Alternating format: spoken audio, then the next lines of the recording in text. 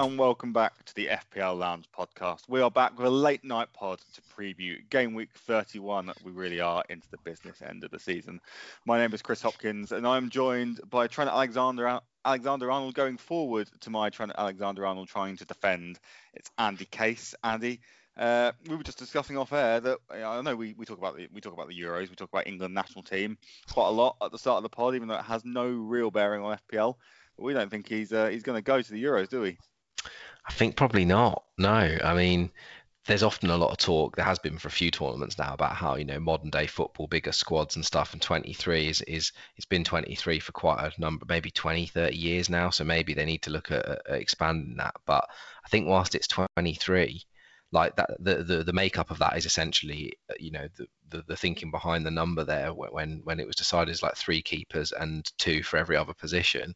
And so, yeah, given the number of right backs, does he make the top 2 of right backs for Gareth Southgate? And I don't know if he does.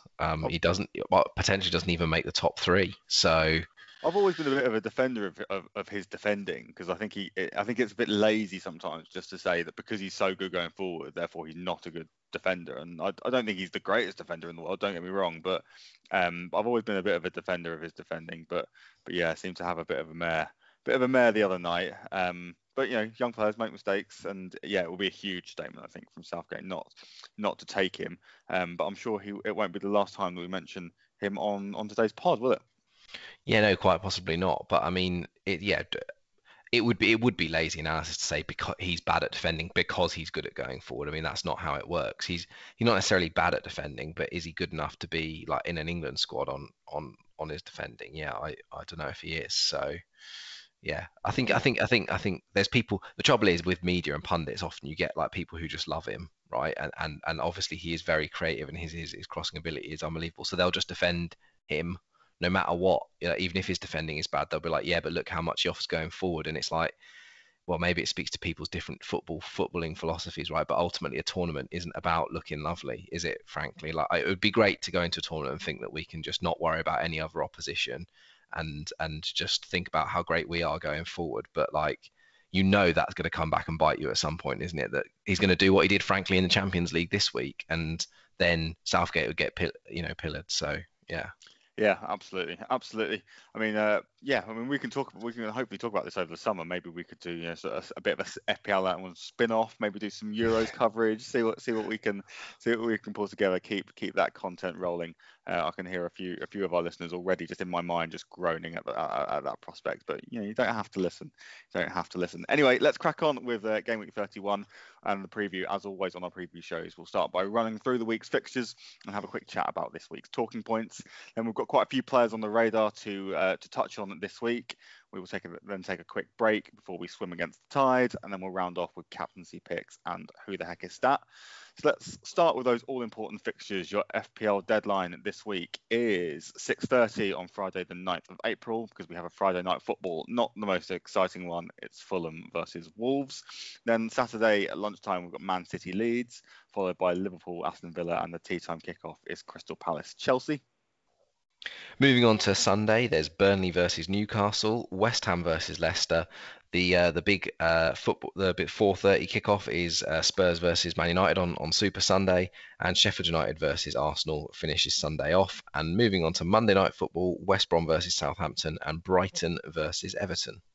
Feels like we say this every week, Andy. At least every week when there's European fixtures. But I think we alluded to it on our most recent review show that towards the business end of the European competitions, I guess teams are going to start to have slightly different priorities. And I think you highlighted that all of the British teams still left in Europe are definitely going to be having aspirations for winning it ultimately. I think Arsenal and Man United left in the Europa League have a more than winnable competition in front of them, and possibly less so maybe for one or two of the teams in the Champions League. But we know definitely with Man City that seems to be their priority. So I guess having a bit of a look at the minutes that some of the key players played and the rotation might give us a bit of an inkling as to what's going on this weekend in terms of the Premier League, which might not be quite as much of a priority for some of those teams still left in Europe. Did you think we learned anything? We're recording quite late on Thursday, so we've been able to see the Europa League games. Have we learned anything? Have FPL managers learned anything ahead of picking their team for 31?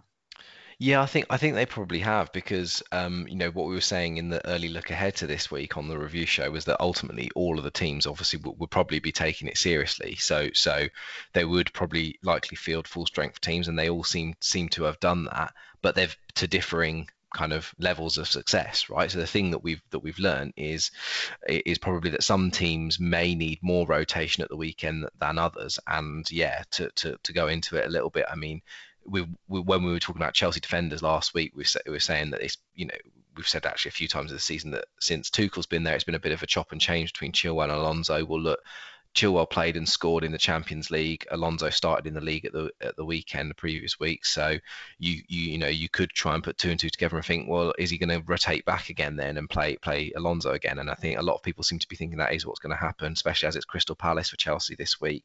So maybe there's a little bit more certainty in the community about Lonzo for this game week off the back of that. But that's just one little nuance for Chelsea, and there's other things kind of all over the pitch. Obviously, Thiago Silva got a red, so he'll be suspended for this, so he cannot play this week. And then that has knock-on impacts potentially for other central defenders. With Arsenal, we've just seen that they conceded a very, very late equaliser away goal. So, and we know they'll obviously, for them, it's their only route into the Champions League. So they played essentially what is you'd think their first strength team, arguably, and quite controversially, Willian played over Aubameyang on the left of the 4-2-3-1. But other than that, it's what you'd probably say. Injuries aside, is Arsenal's first 11 at the moment. Saka and Smith Rowe both came back into the team off the back of injuries.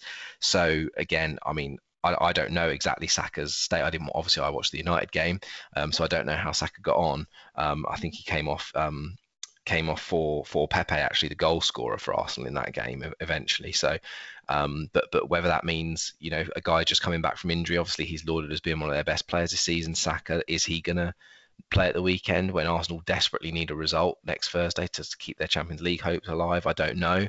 So yeah, I mean, without going through every single team, there's basically a lot going on there. I guess one final thing I'd just say is we know that City sort of rotate a lot, but and that's not new. But on Liverpool, maybe not a thing for this game week.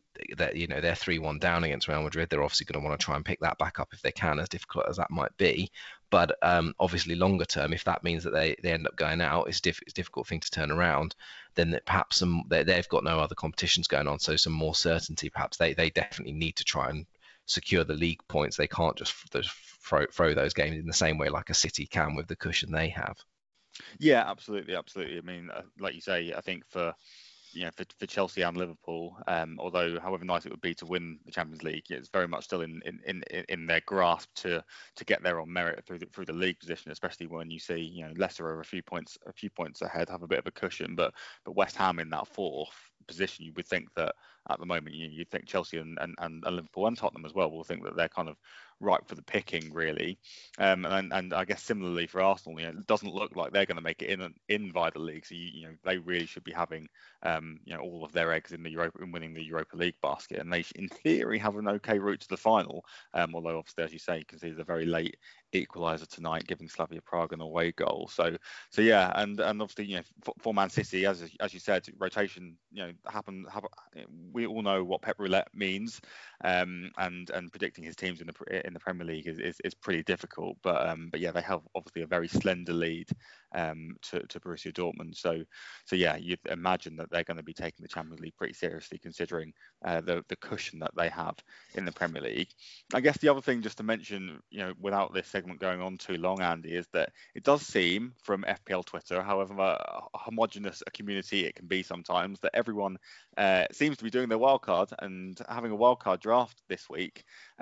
Some things are, some drafts are looking very, very similar, and there's always talk of a template and how the template shifts kind of throughout the season. I mean, is there anything that perhaps you've seen that surprised you, that looks pretty, that maybe you wouldn't be thinking of, or is it kind of all been pretty run of the mill, and FPL Twitter just doing what it usually ends up doing? Yeah, well, actually, this time round, there seems to be a lot of very similar um, drafts going around. Lots of people having the same type of players in their teams. Now, I don't know. The trouble is, it can be such an echo chamber, like you said. I mean, you went homogenous. I was left me reeling a bit there with a word like that. But yeah, it can be a bit of an echo chamber in that FPL Twitter, and you often do get a lot of groupthink going on, and this is how we tried not to go into it too much last time, but the effective ownerships of various players can end up skyrocketing because you get a lot of these sort of regular players or more serious players owning and then captaining very similar people. So yeah, in previous wildcards, although there is a lot of groupthink, there was still a little bit of variety in a few different ways that people seem to be going. But no, this time round, a very similar stock of players. But I guess ultimately that's just a sort of a product of the fact that there are only 8 games left, and so teams have whatever run of fixtures they have, and there isn't really many different strategies. If you're on wildcard by definition, you can change as many of your players as you want, but you've only got 8 games worth of 8 fixtures worth for each team to look at. Whereas with your first wildcard, there's multiple different strategies because you've probably got other chips in play. Each team's got loads of fixtures left, so you might look to attack the ones coming up, or do you think a bit longer term and go, well, okay, so and so don't have great fixtures in the next 3, but they over the next 10 they're not so bad. So yeah, that other times there's more permutations, more options, I guess. Whereas here, maybe the fact that it's all looking a bit more similar is just simply because like there aren't many fixtures left. Makes sense. Makes sense. Let's try and cut through that noise then a little bit and have a chat about some players on our radar. And let's talk about 3 that we've kind of already spoken about last week, or even in some weeks previous, but possibly are appearing in a lot of wildcard drafts, at least that we're seeing, and may well be, I guess, appearing in our own, because we've been pretty transparent about the fact that we're also going to be wildcarding pretty soon. So, but perhaps these aren't sort of premium assets that managers would have been thinking about in game week 1, although one of them possibly would have been. So we've got Diogo Jota here, Trent Alexander-Arnold, who obviously we mentioned at the top of the show, and Kelechi Iheanacho. They seem to be appearing quite a lot, and for all perfectly good reason.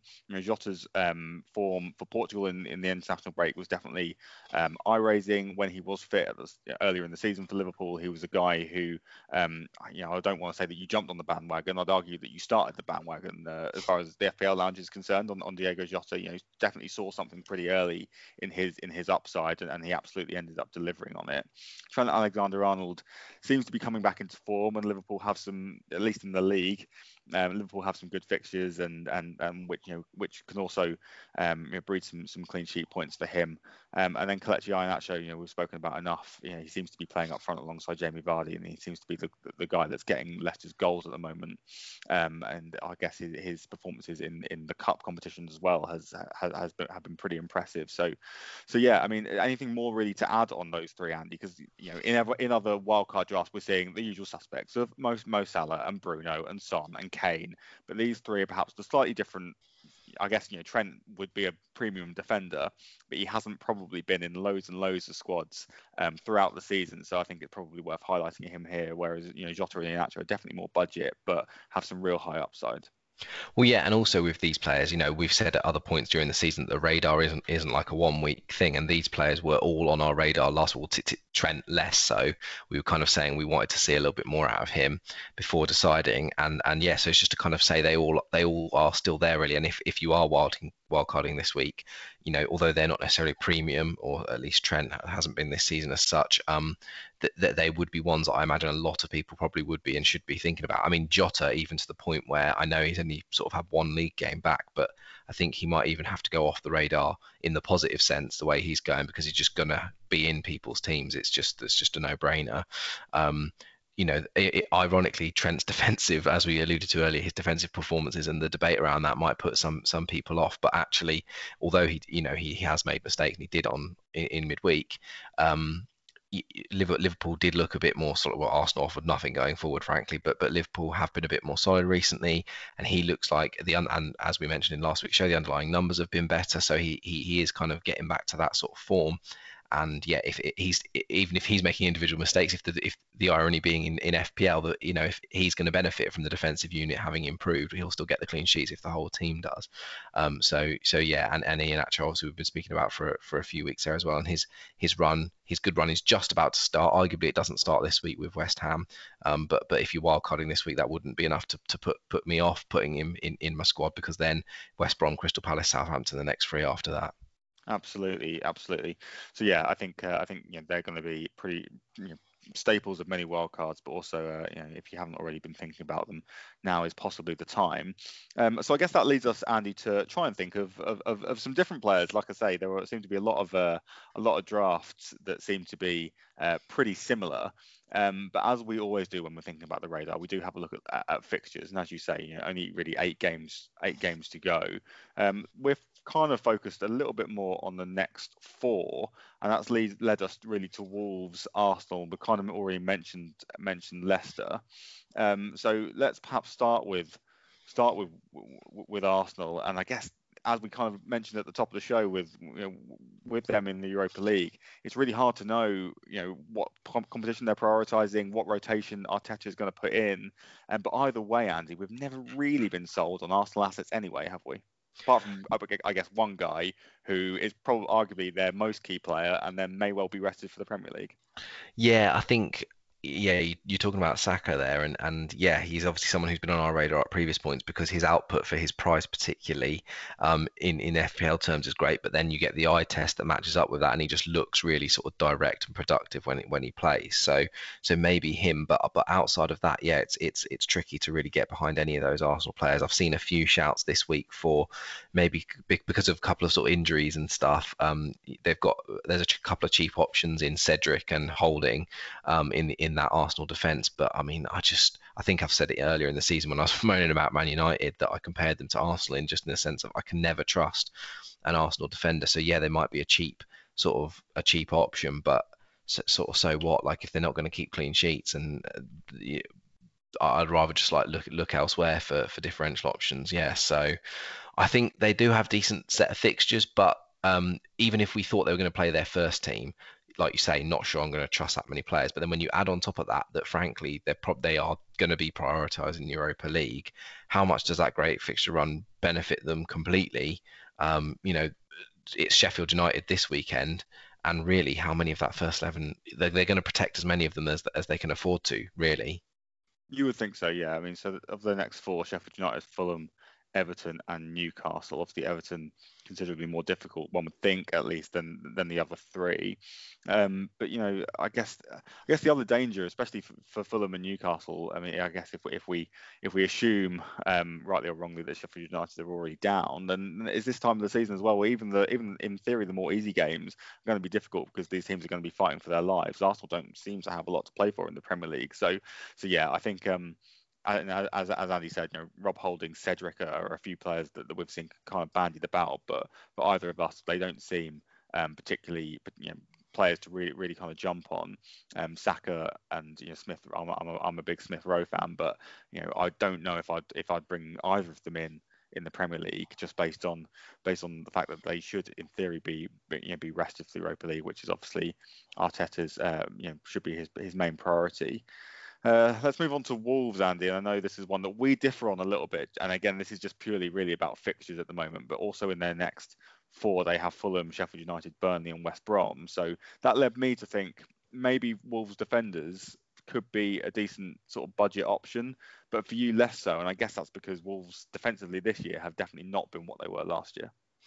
Yeah, well, it's that, and because you just called them a budget option, and they're absolutely not that. I mean, their defenders are not like cheap. I think the ones that you'd consider, the ones that look like they're going to be starting at the moment, are a lot of them over 5 million.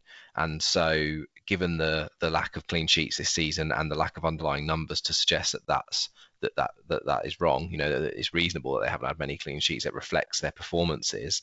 Does it make me want to part with over 5 million of my budget for any one of their players? I mean, the potential argument for yes is like basically their run of fixtures. So that they've had bad form, fine. That doesn't necessarily guarantee that bad form continues, right? It can change. You try to use data from the past to help you try and predict the future, but it doesn't mean it's absolutely gonna be the way. And actually, I suppose that is a key to FPL, right? Trying to sort of notice when those trends might change and getting on them before other people do. So there is an argument there that with these fixtures coming up, Wolves had a good defensive unit obviously last season, and that maybe this is the time for them to find, there's not really a lot of pressure on them. They're not going to go down, not really fighting for Europe. So one argument is they could be on the beach. The other argument is, well, there's no pressure on them, and a lot of them will be playing for contracts and things. So maybe this will be the time that they shore it up. So perhaps, but you would be parting with, obviously, the best part of 5 million plus for any of their starting options. Yeah, I think that's fair. I guess the flip side possibly is also, they are playing against fairly shot shy teams. So although maybe they don't have to work super hard for these clean sheets, and if you are, I mean, what would you say out of the next four, Fulham, Sheffield United, Burnley, and West Brom, would be kind of good enough returns in terms of clean sheets for you to maybe part way with £5 million for a Wolves defender? Like two clean sheets minimum, or are you looking for three? Because I guess three is where like the odds are stacked against you, whereas two you might say is maybe 50-50. I mean, it probably actually isn't, but I think you'd want at least two out of those because there'd be some ambitious people saying they want four, right? So I think with those, with particularly Sheffield United, Burnley, and West Brom, you want at least two out of those games. If you get three, then I think you've probably got fair enough for the money that you've spent, right? So and it's possible, but yeah, obviously their performances this season, they're sort of bottom half over the last over the whole season, and in recent weeks actually haven't really even improved that much, if at all. So I think there's some people out there who've been thrown by the blank game week, and that you got to be careful that impacts some of the stats that you look at, because obviously can't concede any goals if you haven't played a game. So you got to take the stats into account in the per 90 and in the actual matches they've played. So consistently bottom half and points lower than that, towards the right, the complete wrong end of the table for expected goals conceded this season, and that hasn't improved recently. So yeah, underlying numbers not great there, and like you say, to answer your question directly, at least two clean sheets. And then I guess at the other end of the pitch for Wolves, I mean, we've never been particularly impressed with their attacking output this year. Obviously, we were hot on the postman at the start of the season, but Raul Jimenez's injury has made Wolves even blunter than perhaps they were. I mean, it definitely looks like they're kind of missing Diego Jota, but Pedro Neto has been a plus point for them this year. Hasn't been always massively consistent. His numbers don't always stand out, in terms of FPL returns and his underlying stats. But he's had a pretty good year on the whole, I guess, for his price as well. I mean, in terms of his underlying numbers, Andy, we looked earlier at the whole season, and he kind of is about fourth among midfielders that are currently under 6 million. Gundogan and Saka are two players that we're not so sure about rotation-wise going forwards, whereas Neto, then he's not as well in terms of his underlying numbers as Rafinha. But we might come on to Rafinha later as a player that seems to be leaving some FPL teams at the minute. So would Neto with those fixtures possibly be an option if you are wildcarding and you've got four kind of pretty settled options, you're looking for one more to fill your bench?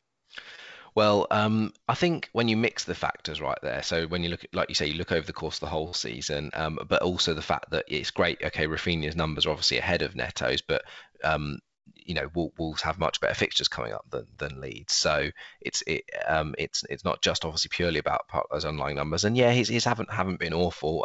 2.8 expected goal involvements in the last 6 matches that he's played. So a goal involvement every other game at a value of 5.7 million, you can't really argue with that. If obviously he's got to produce it, but the underlying numbers there, he should on average come out with one every other game. So no, not awful. And he's going to start. He's going to be starting in they do change the formation slightly, Leeds from game to game. Wolves, sorry, from game to game it seems, but he's in some kind of advanced position always. Which is helpful. So yeah, I don't think an awful shout. And there's that fifth midfielder slot that seems to be appearing in a lot of people's wildcard drafts, and it would be an interesting sort of differential one for people perhaps. Absolutely. Andy, talk to me now about Nat Phillips. Now, Nat Phillips for me, and I don't mean to be derogatory about him, but he doesn't look to me on the eye test like a Premier League footballer. He looks like he belongs not in Colchester United's team because we're too terrible, but maybe League Two, League One, just heading the ball away all day. He's hard as nails, but and would is good enough with his feet at that level. But you wouldn't expect him to be playing week in week out for the reigning Premier League champions and the team that's won the Champions League in recent seasons. Yet he is. He's 4 million in FPL. He looks like he's going to start, and Liverpool seems to be improving at the back. So he becomes a bit of an option and an intriguing one. And I was being a little bit derogatory about him because he clearly is a way better footballer than I'm giving him credit for. But is he a good FPL option going forward? I mean, part of me wants him to, stereotypically, I guess, get up for a corner and nod one in, and jobs are good, and 10 points for Nat Phillips, we're all good. But at 4 million, he could be a good option. Would you maybe put him with Trent or instead of Trent if you were looking to move funds somewhere else? Well, I think a lot of people are going to be thinking now is actually slots for Liverpool players, because we've already basically said Jota's nailed on. A lot of people own Salah already, so that's 2 of 3 slots filled, and basically going to you can't have them all. So in some ways it's a shame he plays for Liverpool. Obviously, if he didn't play for Liverpool, he wouldn't have the clean sheet potential that he does going forward. But look, a 4 million defender in one of the best teams still, frankly, in the league. That they're not having their best season, but they've got a good run of fixtures coming up, and he could be at 4 million. He could be your 5th defender. And you could start him in games where you're really confident that you think Liverpool are going to get clean sheets, because frankly, there's not many other defenders in the whole game that are cheaper than him. So I think we're trying to find some players here to go on the radar that, like we said, are not necessarily the most obvious ones. We want to try and make it helpful in some way for listeners by not just saying, pick the most expensive players in each position. And he the current reigning champions at the end of the day, and he's the cheapest you can possibly be for other than price drops for a defender. So, and we know, like you say, we know he's going to start basically. So I think that's the attraction summed up right there, regardless of his own perhaps personal abilities. I wonder though, I mean, if you're like you said, being a bit rude there, calling him a League One defender, whether something I know you're excited about is the mega money takeover of Ipswich Town Football Club that's happened this week, and whether our fantastic new American owners can lure someone like Nat Phillips to League One or maybe even the Championship to rip it up next season. Your thoughts, Chris? Best we move on, really. I mean, it's weird. It's bittersweet without going into loads of depth about this, because I cannot stand Ipswich Town, never have, so don't want them to do very well. However, some of my very close friends, including you, are Ipswich Town fans, and even though obviously you balance it with Man United, and I don't want to see you sad all the time. So and also it's good for the region if there are better teams. I don't really like Norwich either, so I don't want them to be like the shining light. But at the same time, flying the flag for Essex, 21st Colchester United and 23rd Southend United, and it's not really going all that well. So yeah, I mean, I think the chances of you luring Nat Phillips to Suffolk are slim. But yeah, I mean, it's I don't want to say good for you that you can be optimistic about Ipswich, and I definitely don't want to say that I'm pleased for you, but yeah, it's a reluctant kind of fine. Less said about that, the better, I think. Let's move on. Oh no, go on. I think that's possibly one of the nice things you've ever said. A begrudging, I don't want to see you unhappy all the time. So as much as I don't like it for my own personal grievances against Ipswich, you're happy to be happy for us. That you're a big man, Chris Hopkins. That takes a big man. It's also one of them where if Colchester were doing better and it was like, oh, maybe we'll get into League One, or it'd be great to play Ipswich again, let's make sure that they're terrible and staying in League One, then yeah, different story. But at the end of the day, we're operating in different universes at the moment, so I better concentrate on my own shower of a word that I can't say on the podcast, else we won't, we'll have to put an explicit rating on it. So yeah, less said about that, the better, I think. Let's talk about an actual world-class football player, or at least I don't know if you would still say that he is world-class, but Sergio Aguero is. I mean, I'm a bit scared about Aguero, Andy, because I transferred him in earlier in the season. He plays 45 minutes, went off limping, and I thought, you know what, I'm going to really try and get ahead of the Aguero curve because he's back and fit again, and I'm going to get him in my team. And I think he had a decent fixture, and he started, and yeah, ended up limping off after 45 minutes, never to be seen again. But he is fit again, it appears at the minute. Touch wood, he stays injury-free, and with City concentrating on the Champions League and him not really being kind of Pep's first choice, he seems like a bit of a shoe-in to get some serious Premier League minutes. And then add that into the fact that we know he's leaving at the end of the season. I think his teammates are going to be offering him up chances, in theory, like on a bit of a silver platter. A guy like Aguero could be a really interesting pick for FPL managers towards the end of the season, but it does come at a price. Yeah, that I mean, definitely interesting. It seems like he is going to start in plenty of league games. It's a bit of a procession for him. They want to honour him. He's obviously their all-time leading goal scorer. Scored plenty of goals that have helped him win plenty of trophies at important times. And yeah, given that they seem to be liking to play this De Bruyne or Foden or someone as a false nine in the Champions League, and I think rightly so. I mean, I think I'm sure they'd prefer to have a striker they think they can rely on, but frankly, it's working and it's a way of getting their best players on the pitch. So they're going to stick with that, I think, and that would mean that Aguero is likely to be starting a lot more league games or featuring a lot more league games. So. Yeah, I think definitely, certainly in the short term, whilst there's this turnaround, obviously, that we've spoken about this weekend, and with City going to Germany next week for their second leg, which is finally poised, I'm sure Pep Roulette will be in full regalia this weekend, and Aguero could benefit from that. Like you just mentioned at the end, though, the downside is the price. It's a lot of money, over 10 million for someone who we think will start more now, but we're not 100% sure on, and like you say, always injury issues potentially with him. So, but look, there'll be people now looking at their mini leagues thinking, well, everyone's got Kane. What can I do to make a difference? Or everyone's got Vardy or Iheanacho as a second striker. Maybe could I do something a little bit different? And as we've seen over the years, Aguero is a reliable finisher. So maybe this you can ride on the back of his final swan song here. Yeah, I think, yeah. And I imagine that there are FPL managers, and you shouldn't really think like this, but I imagine there are FPL managers who have relied on Aguero for a number of years, and he's probably maybe even won them mini leagues before, or got them that coveted rank that they've been after. So yeah, maybe one last roll of the dice on Sergio. You said earlier at the top of this segment, Andy, that we don't usually treat the radar as a 1 week proposition, but we've picked out two players that kind of feel like a bit of a 1 week proposition here. And I'm not really sure what strategy someone might be employing if they are doing this. Maybe if you still have your wildcard left, but you're not going to roll it this week, or not going to play it this week, perhaps. But Danny Ings and Nathan Redmond are two players from Southampton that we've picked out. Southampton's underlying numbers have been much improved over the last couple of game weeks.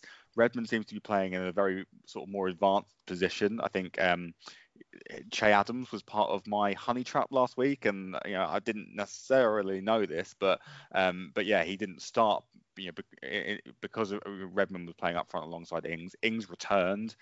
Southampton look a lot better, and they also have West Brom this week. So this really is kind of a 1 week proposition, mostly, Andy, because Southampton end up. They've got Tottenham in 32, then they blank in 33, and then I think they've got a difficult game against Leicester in 34. But yeah, if you are just one free transfer this week before you do something else, possibly worth thinking about Redmond or Ings.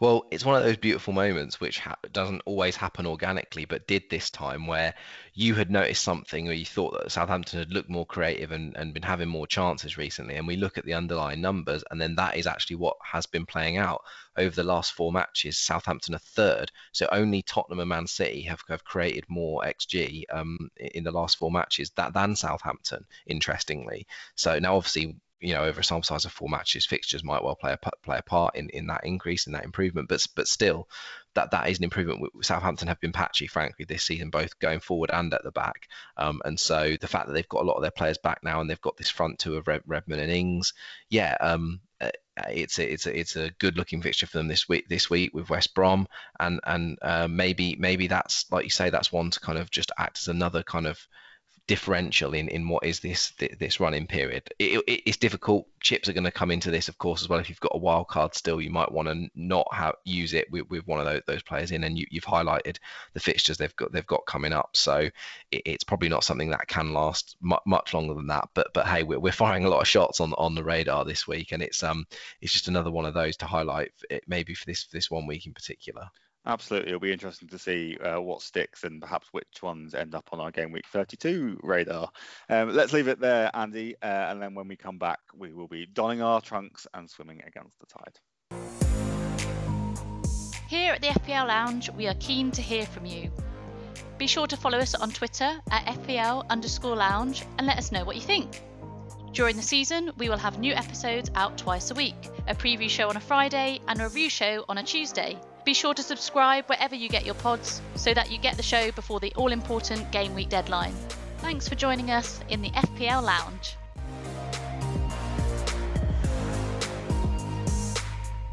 Welcome back then. So, Andy, swimming against this week's tide, I guess it was kind of organic how we got to this one. Sometimes it's a bit more you, a bit more me. I guess this one was perhaps a bit more me.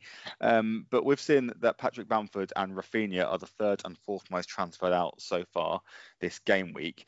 It feels like a bit of an overreaction to their difficult fixtures that they've got coming up.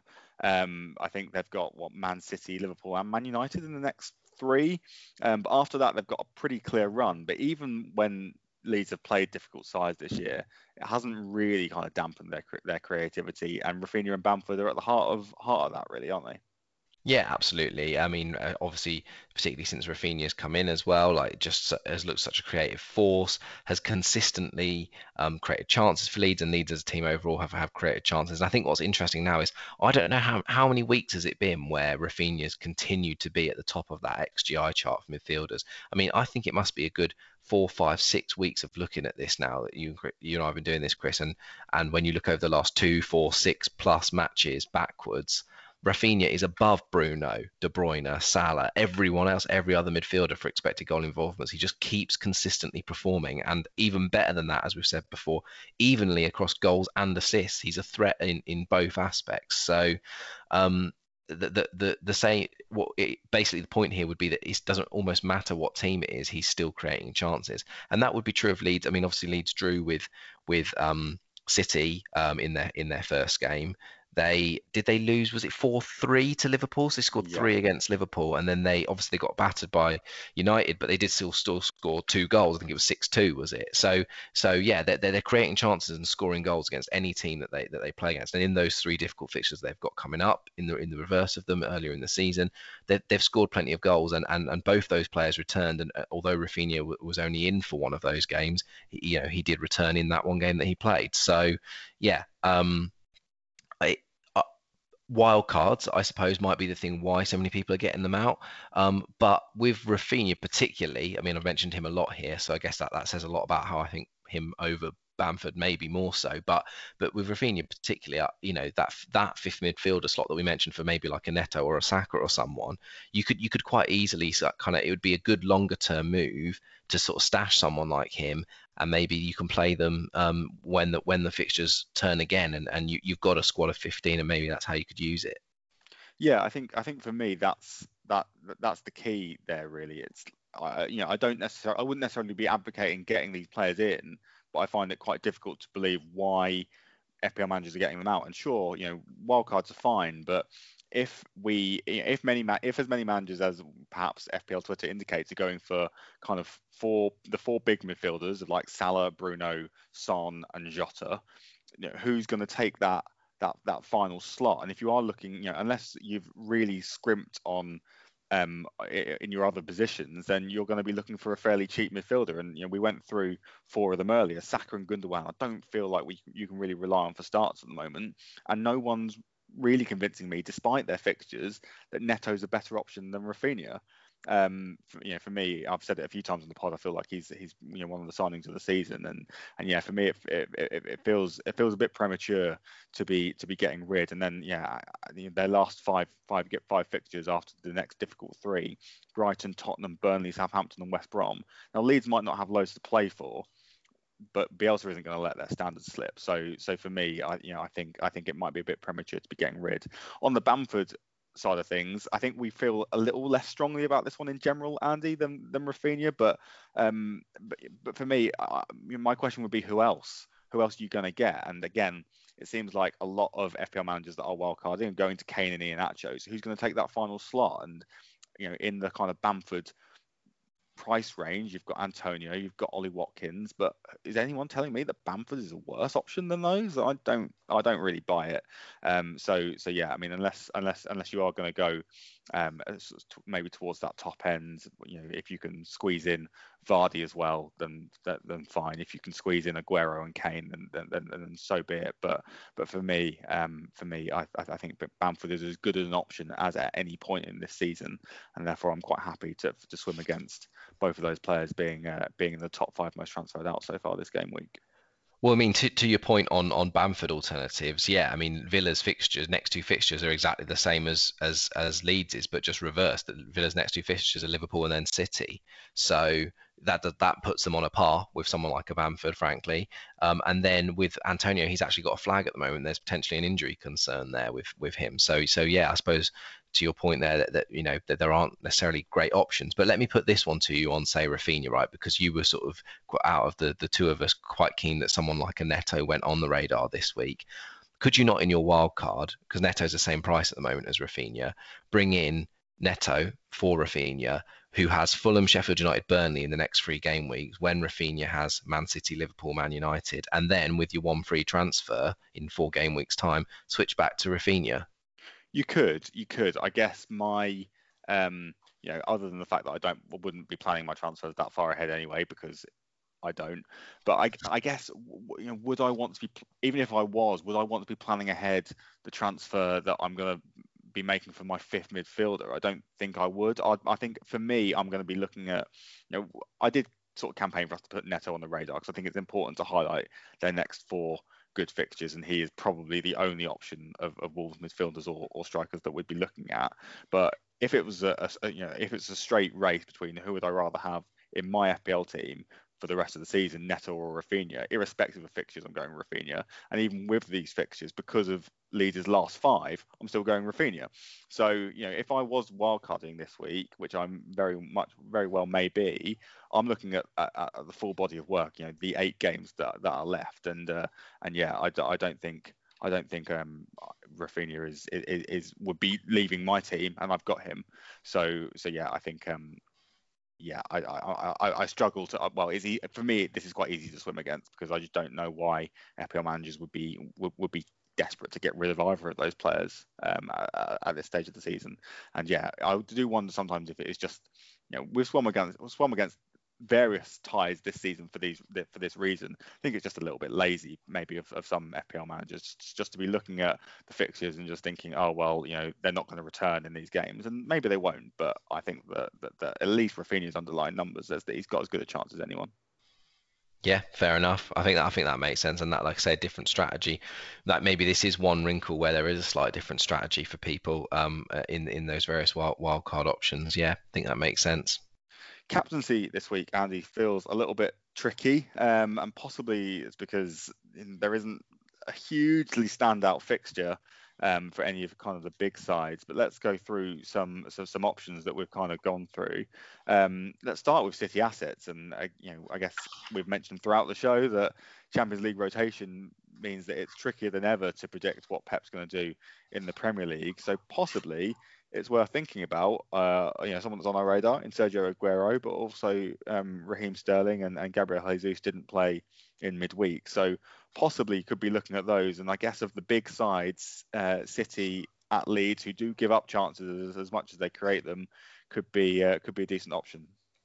Yeah, absolutely. Well, City at home this season have been very, very dominant, and Sterling not starting in the Champions League, I think you got to hope with you never know with Pep Roulette, but Aguero and Sterling you think are going to start this game week. So I suppose that, as ever, the danger with a player like them is if you captain Sterling, he doesn't start but then comes off the bench, you're not going to get your vice captain. But yeah, Aguero, you think surely you never know with Petr Vrabel, surely he's going to start. It just seems like that's what it's all pointing towards. So if you can get the double benefit, can't you? If you have been bold enough to gamble there, like we mentioned on the radar, why not just have that extra double differential and stick the armband on him? And if he does start, then yeah, Leeds, as much as we were talking up Leeds just then, going forward, that they've also conceded plenty of chances and plenty of goals this season. So you'd expect that to continue against City, whoever does play.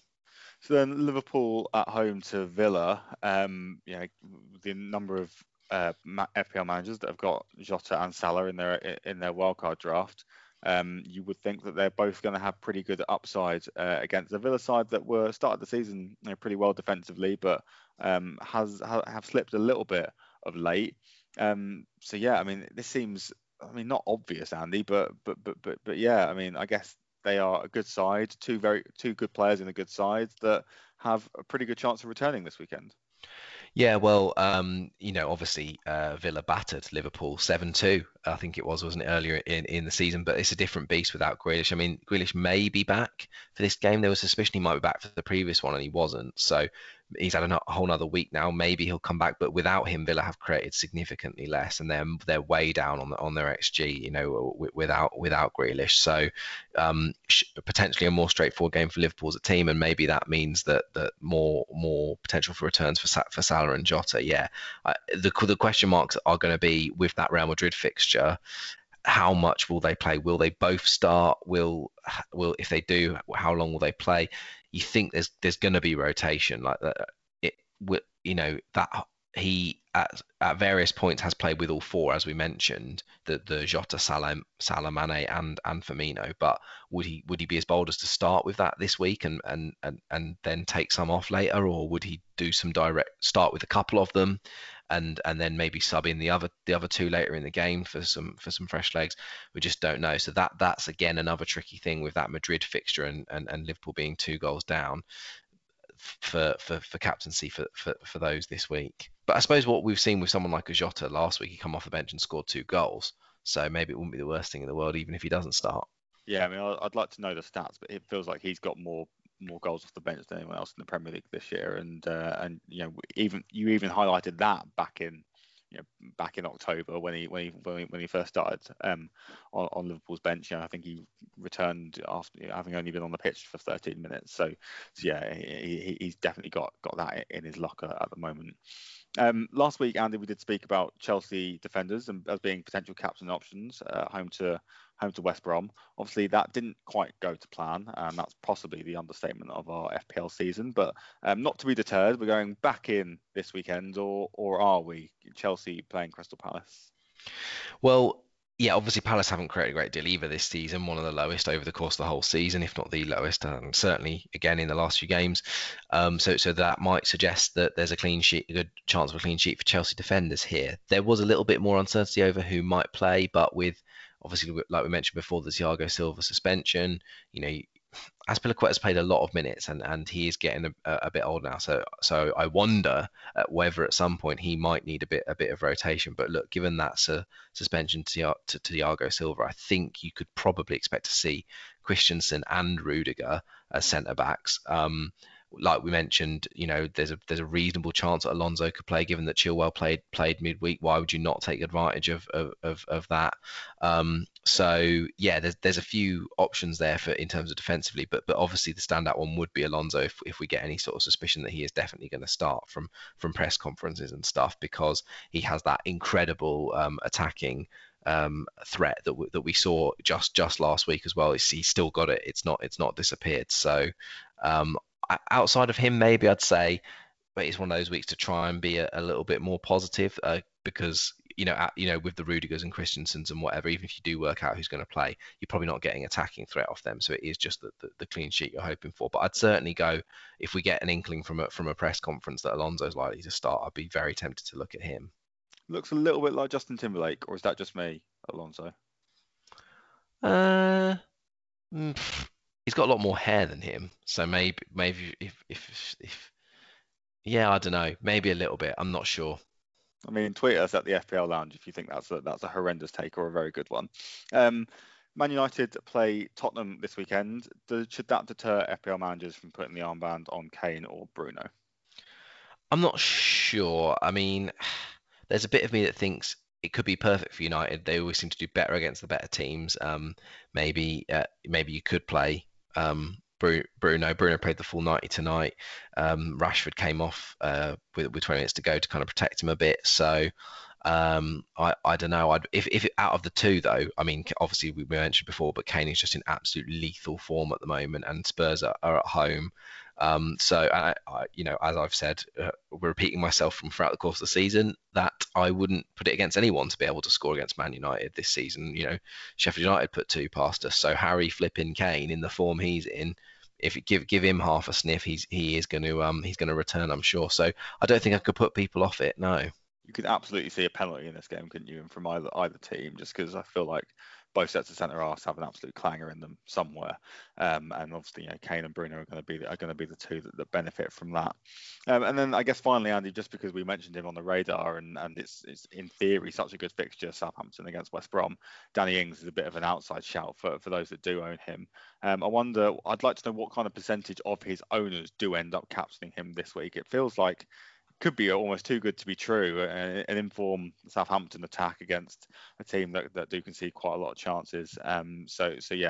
If I bring him in, he might come into my thinking. And I wonder, equally, if someone owned Kane and Ings, which way would you be more inclined to go? I think I might even be more inclined to go for Ings. I don't know. It would be a tough one. I think I'd probably go Kane, just because like I say, watching him in the last 2 or 3 weeks for England and Tottenham, it's just unbelievable. It's just like some of the best finishing you're ever going to watch in football, frankly. So yeah, I'd probably just go Kane. Protect that rank as well, I suppose. Going with a slightly safer pick, but he's going to get a lot of armbands this week, isn't he, Kane? Because of exactly the reason that you just outlined. He's just simply lethal form at the moment for club and country. Absolutely, yeah. All right, then, let's leave it there, and let's round off, as we always do, with Who the Heck is Stat. For those that don't know, Who the Heck is Stat is a little game Andy and I play where we take it in turns each week to pick a player from the FPL universe. They have to be owned by at least 5% of FPL managers, and then we get 5 clues to guess who it is. If we get it after the first clue, we score 5 points. After the second clue, we score 4 points, and so on and so forth. Every time we hear a clue, we get the opportunity to stick or twist with our previous guess, and that means that we don't reveal the answer to the end, which allows you to play along as you're listening to the podcast. Andy has, I don't know how it's ended up like this, but Andy's got an 8-point lead. He leads 37-29 as we approach the business end of the season, but he is picking a player for me this week. So an opportunity for me to claw it back, but 8 points seems big. I feel like I need a big score here, but yeah, we will see. Not sure if the late night recording of this is going to affect my ability, and if it does, then I'm getting my excuses in early. Yeah, fair enough. I mean, I think the gap opened up because there were I got like a high, like a 3 or a 4. I don't think I got a 5-pointer because I feel like I remember that, and then you got like a none, I think, in the following week. So that's how it's opened up. But look, as you've mentioned before, the pool of players that we can actually choose from here, with it being over 5% of ownership, is ever decreasing. So maybe that makes it a little bit easier. We shall see. Let's go. Clue number 1 then. It is this player's 5th season in FPL, and they've already achieved their highest ever score. Great. Okay. That has, I mean, obviously, absolutely no bearing on anything. Well, it has some bearing. Well, yeah, sure, but it's not particularly useful set of clues or clue as the first one really is. 5th season in FPL. I mean, that's probably going to rule out anyone from Leeds, maybe Villa, Sheffield United, maybe Brighton, and almost certainly West Brom, possibly Wolves as well, and Fulham. So I guess that's narrowed it down a bit. 5th season in FPL, highest ever points return so far this year. I feel like I should just pick a team now and just find a player for that team. Why am I thinking of Richarlison? Why am I thinking of him? Will he be owned by 5%? I guess he might be. I don't know. Is he listed as a striker in FPL, Richarlison? He might be. I feel like he might end up with quite a few, maybe not owned because DCL, he's a kind of more of a standout pick. He was at Watford for a bit, wasn't he? So 5 seasons. Yeah. Highest ever finish. How many points will he have? 90s, 80s maybe. He's got a few. He's been injured quite a bit. Like maybe I won't go for him. Who else could it be at Everton? I guess it could be DCL, but we must have had him already. James, no. Dean, probably only been there for a couple of years. Do you know what? Let's go Richarlison, just so I can get that second clue. Okay. Clue number 2. This player has improved their points total in every season they've played. Okay. I mean, that's difficult because it's difficult for me now to not say him again. How many points will he have had this year? I don't think he will have broken the 100-point barrier. Has he previously? I guess he's been Everton's main striker for he was last year, wasn't he? He must have broken 100 points before this year. All right, maybe let's go back to the list of teams and see if there's anyone else that jumps out. 5 seasons, highest ever points total so far this season, and they've improved their total every year so far. Okay. Keep looking at West Ham. I wonder if it could be West Ham. Who would they have? They probably haven't got that many players there because we've gone Cresswell before, and Antonio I think we've had before. I think we've had Souček before. Can't think of many other players that they have that will have played five years that's done well in FPL this season. Wonder about someone like Chris Wood. 5% of managers own Chris Wood. I just can't see it. Imagine if they did. Don't think he's appeared on our radar this year, has he? That I remember. I don't think so. Surely 5% of managers couldn't have owned Chris Wood. So I'm going to rule him out. Anyone else at Burnley, maybe? I mean, I quite like Vidra, but I just don't see it happening. Oh, this is tricky, isn't it? This is tricky. I haven't even thought about the big 6 teams yet. Could be a Southampton player. Ings? No, I'm sure he's done more than 5 seasons. What about Ward Pratt? He must have done more than 5 seasons as well. What about Callum Wilson? Could it be him? 5 years? Well, he had a really good season for Bournemouth, though, didn't he? I can't see him having more points this year than he did for them. Oh, this is tricky. Liverpool. I mean, could it be Jota? No, this is surely only his 3rd year, isn't it? And will he got more points than last year? I feel like I'm just naming players now. Well, I mean, that is the point of the game, I suppose, but narrowing it down to the right one is trickier. It could. What about Andy's boy Mason Mount? 5 years? Would he have got a point when he was on loan at Derby? If he maybe only went. Well, he was abroad before that as well, wasn't he? Oh, it can't be him, surely. Well, maybe you've been sneaky and picked a goalkeeper. That'd be so you to pick a goalkeeper. Goalkeeper's not allowed to play anymore then, no? No, but you know what I mean. I mean, it's not him, but am I just gonna have to go for him? I think a guess would probably be good at this point. Yeah, I think I need to. I need another clue. So yeah, let's go Mason Mount, even though I'm pretty certain it won't be him. Okay. Clue number 3. This player is the highest owned player at their club. Who will be? I'm just going to go through the teams. Who will be Fulham's highest owned player? The keeper, probs. So no. Wolves will be Neto. Don't think he's played 5 years. City, or it could be what's that lad? I can never pronounce his name. Sass might be him. But even then, 5 years doesn't seem. Leeds would be Bamford. Oh, it could be Grealish. Is Andy being sneaky and including that gap? Could be Grealish. What will it say? He's highest FPL points total ever. Increased it in his previous 4. Mm-hmm. Highest owned player at his club. Yep. Is he higher owned because of his injury than Watkins or Martinez? Especially Martinez. I guess not. Liverpool, Salah. I guess he'd be the highest owned. There's no way he's topped previous season's tally. Oh, what about Chilwell? I feel like we've had Chilwell. No. Gonna say no. Palace. I'm just gonna rule them out. But even though that could be really stupid of me. Zaha. I feel like he'd have got more points in a different season. Kane probably got more points in a different season. Vardy would have done. Highest owned player for their team. This is tough. Oh, dearie me. I have this horrible feeling that I've mentioned him as well, which I probably have, but don't say anything because I'm going to get annoyed with myself. Well, obviously, highest owned player at the club is a pool of only 20 players in the game, right? I mean, fact. Yeah, that is a fact. Let's West Brom. It can't be a West Brom player, surely. Brighton. I mean, that's going to be hard for them to replace 5. No, Lallana's the only guy I can think of. Who'd be Brighton's highest owned player? Dunk, probably. Not happening, is it? Unless he played for a different team before. Southampton would be Ings, I'm assuming.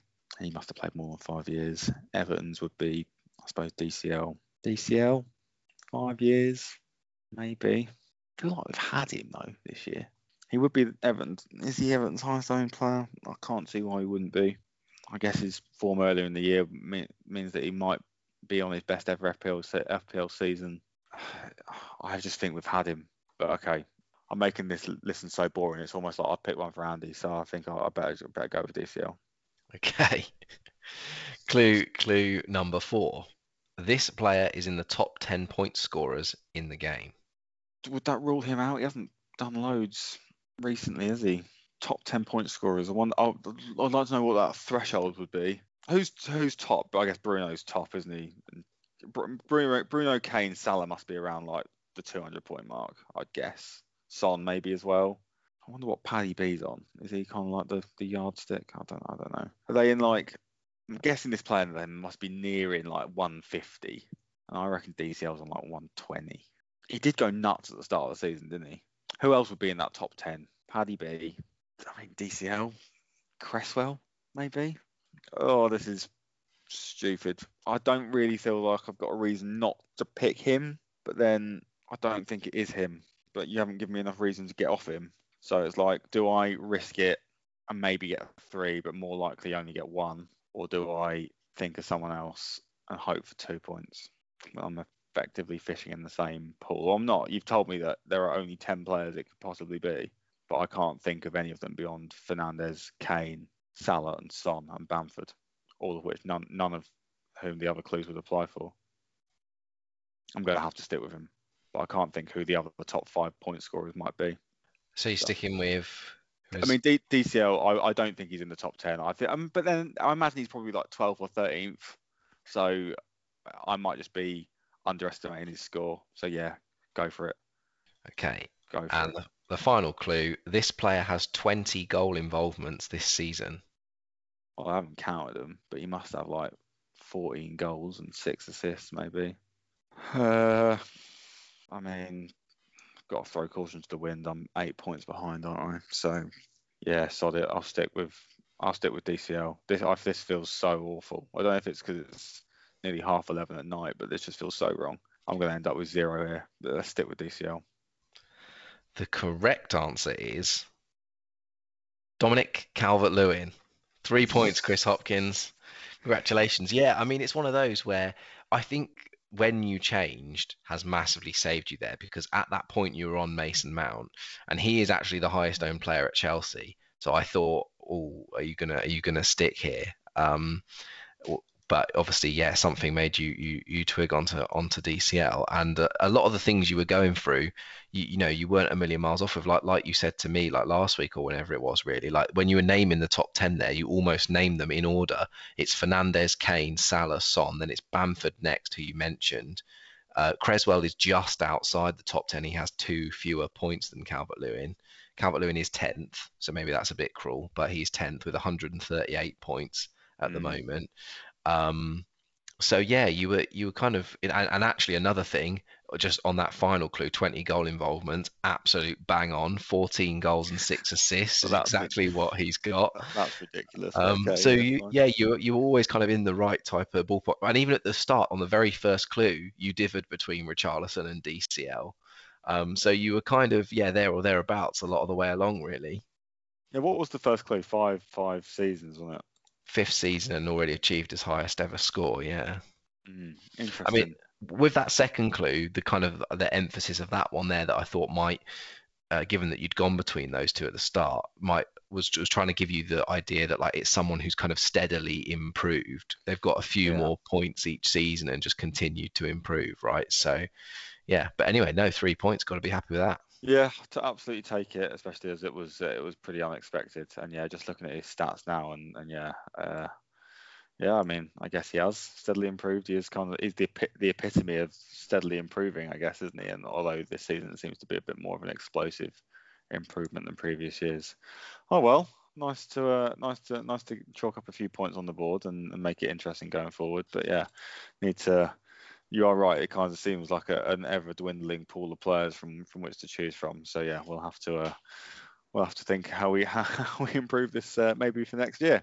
Anyway, Andy, let's leave it there because it is far too late, and I promise to stay up and edit this so the listeners can get it in their ears. But if they want to interact with us on social media before they listen to the podcast, or even obviously after they listen to the podcast, and any late questions before the deadline tomorrow, how can they do so?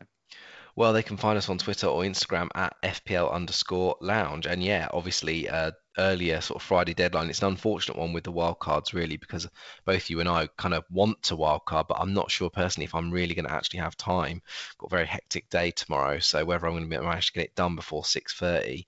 That's going to be difficult. But yeah, look, if you've got any comments on how flipping long who the heck is Stat always seems to go on for these days, do let us know. We're considering a slight tweak for next season of possibly only 4 clues rather than 5. So if you've got any thoughts on that, let us know what you think. Absolutely. Yeah, I think any feedback on any of the segs, I think will be really gratefully received as we look to improve heading into our second season. Obviously, do also remember to rate, review, and subscribe wherever you get your podcasts from. I mean, it's a big day on Monday, Andy, isn't it? It's a big day on Monday with the pubs going back. So I'm hoping to maybe be in a boozer on Monday. So we're probably going to be recording on Sunday night, but we will wait and see. But other than that, Andy, until we do record again, thanks for joining us in the FPL Lounge.